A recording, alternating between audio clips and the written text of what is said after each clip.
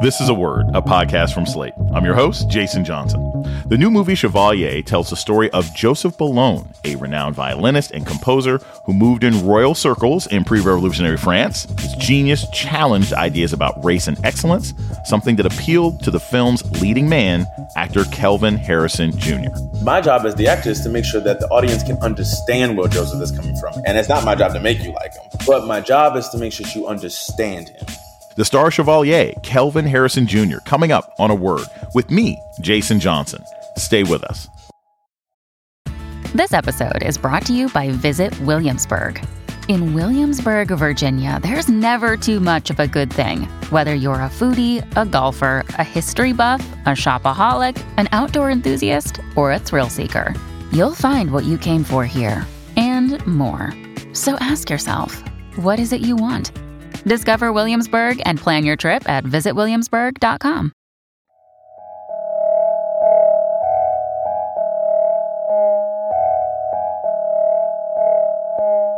Welcome to A Word, a podcast about race and politics and everything else. I'm your host, Jason Johnson. The new film Chevalier, starring actor Kelvin Harrison Jr., tells the story of French violinist Joseph Boulogne.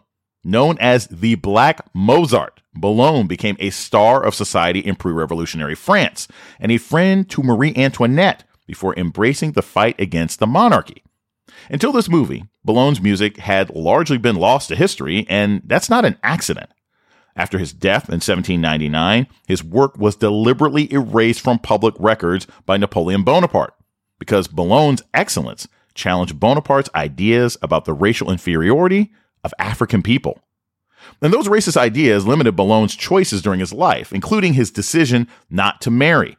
His anguish over that was depicted in the film. I fear marriage is not in the cards for me. Why?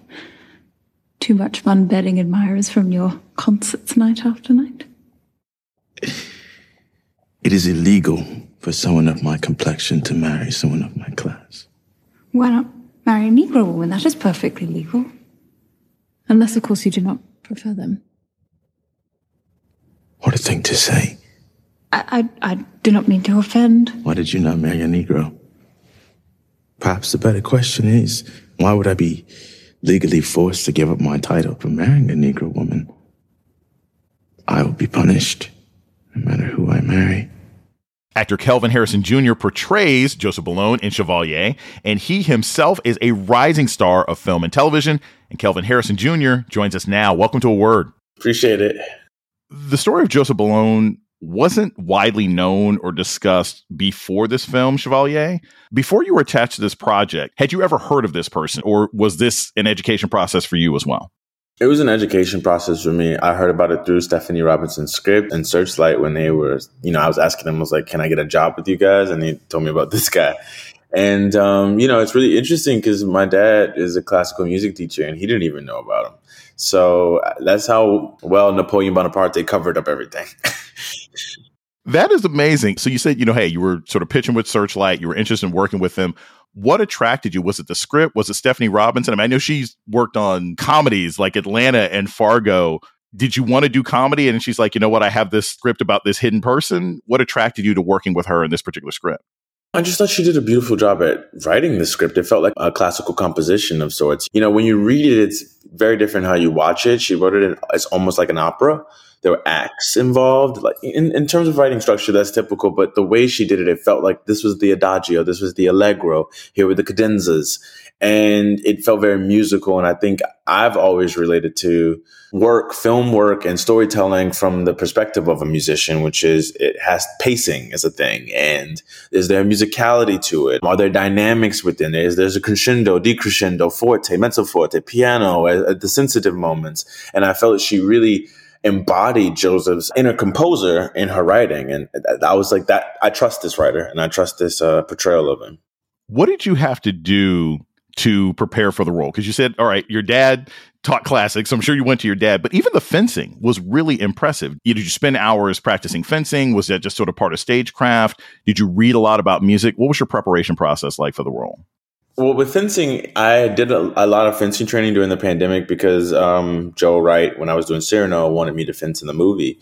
And then we cut it because, Pete's the star of the movie, so Pete got all the cool fencing stuff. But I still had the training, and it came into use finally with this movie, so I was really grateful for that. But then I did some sprucing up. They got this wonderful, fencing extraordinaire that was flown to Prague, and I trained with him for, I guess, the duration of the shoot every day and a little bit before the shoot.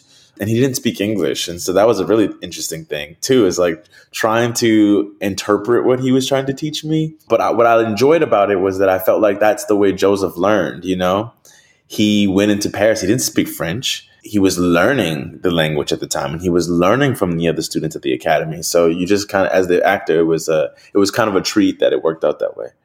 There's something really contemporary about Joseph's journey in this film. We're going to hear a clip of Chevalier reading a proclamation from Marie Antoinette explaining why he won't be named head of the National Opera. I want to play you that clip and get your thoughts on the other side. What could this possibly be?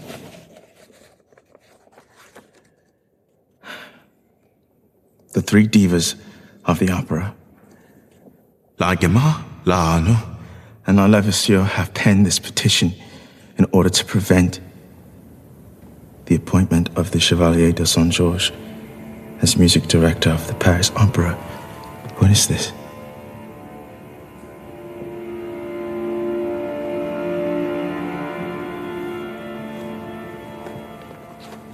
We implore our Queen to recognize that our honor and our delicate conscience could never allow ourselves to submit to the orders of a mulatto. He belongs to a subhuman race, and such a man should not be allowed the honor of holding the highest musical position in France. We implore our Queen to revoke the upcoming nomination. Is this some sort of prank? So much of acting is about rejection. Did you bring a lot of that to sort of Joseph's response to it? What did you draw upon to show your anger and frustration in that scene? Obviously, I've been rejected from many things in life. And it's more so, I don't know, when you build up a character like Joseph, it's just the injustice in it all. It's the idea. It really comes down to a personal relationship and less about what I'm capable of, but more so in how you see me as a person. That rejection of denying me of my full humanity, of denying me of a friendship, of real community, denying me of just being a person, I love life. That hurt the most. And that gives you I feel that every day, I feel that constantly when I'm interacting with certain individuals, and I'm just like, you choose not to see me. And I find that really, really frustrating, and I'm hurt by it, and hurt turns into rage, and you just have to allow yourself to go into the rage, because in my normal life, you got, you practice leveling yourself, because you can't really move like Joseph moves in life anymore.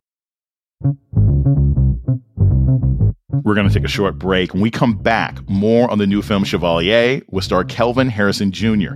This is A Word with Jason Johnson. Stay tuned. Hello, it is Ryan, and we could all use an extra bright spot in our day, couldn't we? Just to make up for things like sitting in traffic, doing the dishes, counting your steps, all the mundane stuff. That is why I'm such a big fan of Chumba Casino. Chumba Casino has all your favorite social casino-style games that you can play for free anytime, anywhere with daily bonuses. That should brighten your day a little. Actually, a lot. So sign up now at ChumbaCasino.com. That's ChumbaCasino.com. No purchase necessary. VGW Group. Void where prohibited by law. See terms and conditions. 18+. You're listening to A Word with Jason Johnson. Today, we're talking with actor Kelvin Harrison Jr., star of the new film Chevalier. What was the most surprising thing you found out about Joseph Boulogne in doing the research and playing the role? What was the thing where you're like, whoa, okay, I didn't expect that? There's a few. I think the biggest one is something that we actually stated at the end of the film, which is Joseph scared Napoleon Bonaparte so much that he literally went out of his way to erase all of his work. Because what Joseph represented at that time was truly a leader, truly a trailblazer, and a man of the people beyond anything else, more so than the king and the queen. That is very scary. To have that much power as a black man, it could undo their entire economic system.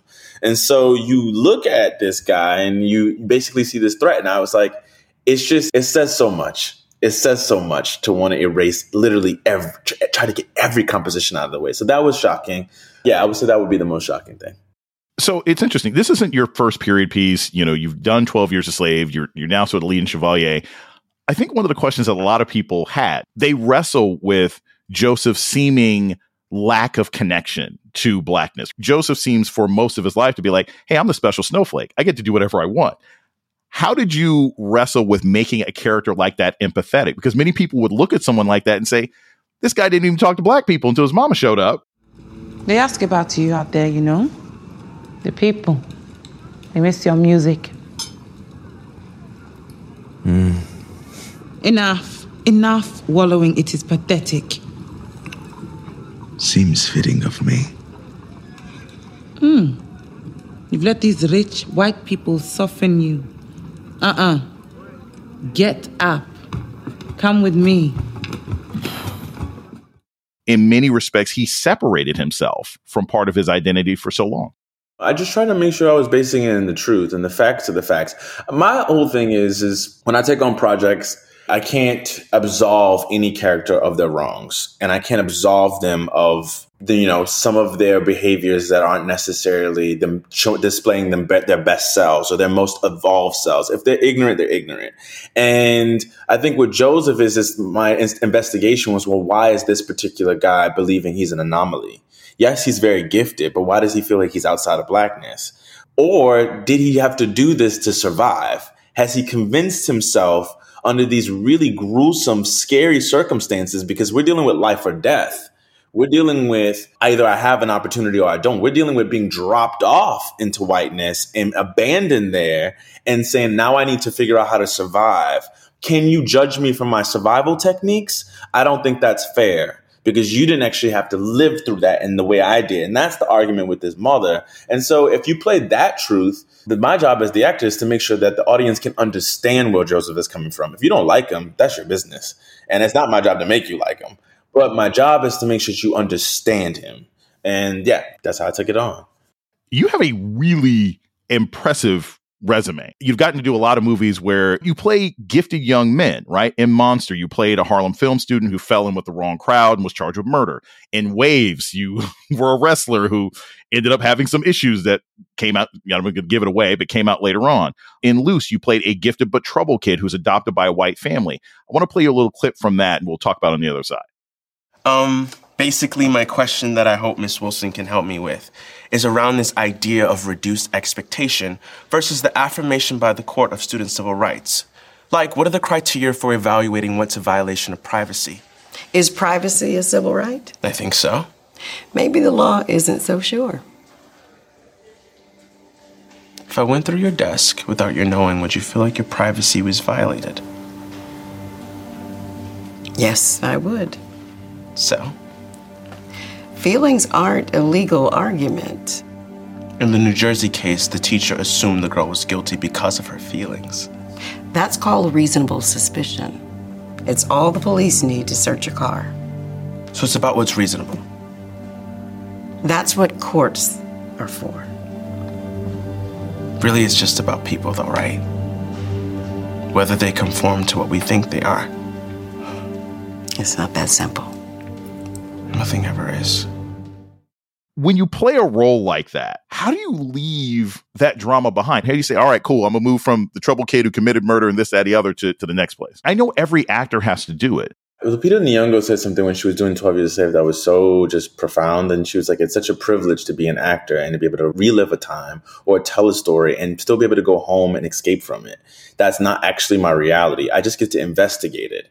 So I think about it in the sense that, like, what a beautiful class where I get to educate myself on someone else's experience, like Luce being a child soldier from Eritrea and coming into this world and being seen this way, but it not actually being my life. You know what I mean? My life, I'm from New Orleans. I eat crawfish. I eat red beans every Monday. You know what I'm saying? Like, I like to watch movies. I like to play laser tag. That's my life.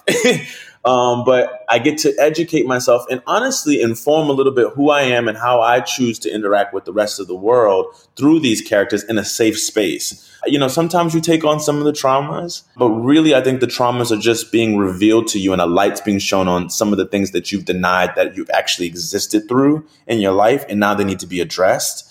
And then I just deal with them accordingly.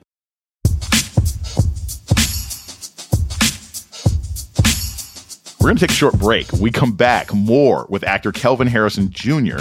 about his new film, Chevalier. This is A Word with Jason Johnson. Stay tuned.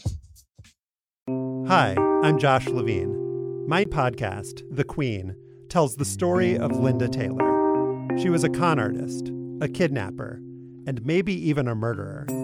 She was also given the title the Welfare Queen, and her story was used by Ronald Reagan to justify slashing aid to the poor. Now, it's time to hear her real story. Over the course of 4 episodes, you'll find out what was done to Linda Taylor, what she did to others, and what was done in her name. The great lesson of this, for me, is that people will come to their own conclusions based on what their prejudices are. Subscribe to The Queen on Apple Podcasts or wherever you're listening right now. You're listening to A Word with Jason Johnson. Today, we're talking with actor Kelvin Harrison Jr. about his new film, Chevalier, and his extensive career.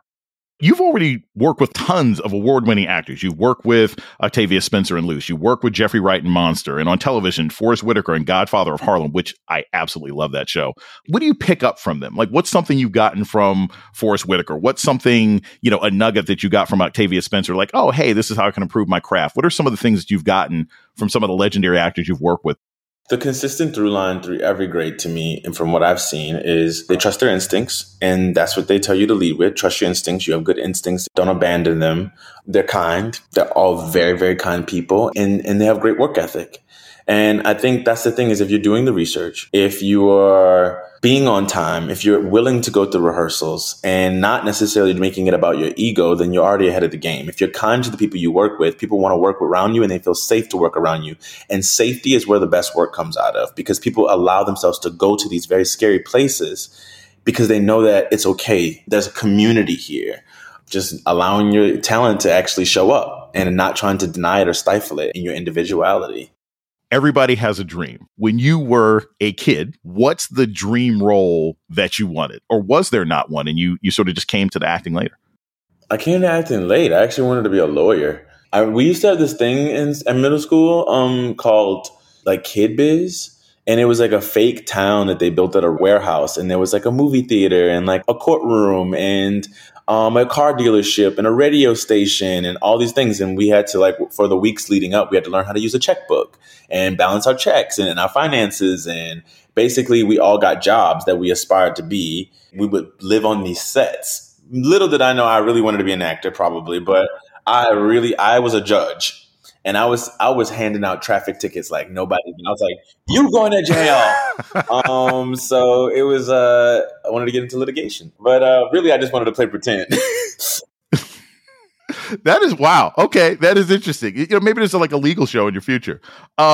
If there's one piece, because again, I think you've done an amazing job, and I always like leaving the audience with like a call to action or something to be excited about. Obviously see Chevalier, obviously go back and watch Loose, obviously go see Monster, all these great films that Kelvin's been in. But what's one piece of advice that you would give actors out there? Live life. I think that's the biggest thing. I think a lot of young actors confuse the hustle and the business of acting with the actual work. And the work only shows up because of the fact that you've lived life, because you've connected with people, because you are involved in your community. It's because of the fact that you're allowing inspiration to enter your existence. And the only way you can put that back out is if you're filling your cup. And every time we deprive ourselves of that, we actually don't have a story to tell. We have nothing to contribute to these characters that have very full lives. And you find yourself doing one-dimensional characters. And so when you go in audition, you're like, oh, why haven't I really been able to embody this fully? That's because you're inside obsessing over like interviews and stuff like that instead of like being with your friends and being amongst your people. So that's it. Live life.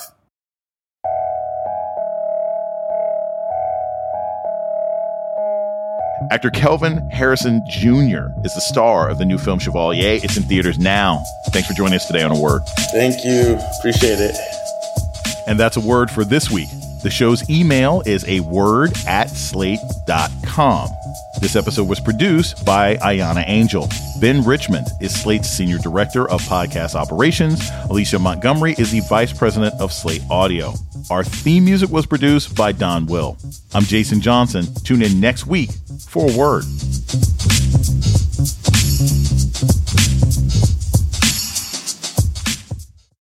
For the ones who work hard to ensure their crew can always go the extra mile, and the ones who get in early so everyone can go home on time, there's Grainger, offering professional-grade supplies backed by product experts so you can quickly and easily find what you need. Plus, you can count on access to a committed team ready to go the extra mile for you. Call, click Grainger.com, or just stop by. Grainger, for the ones who get it done.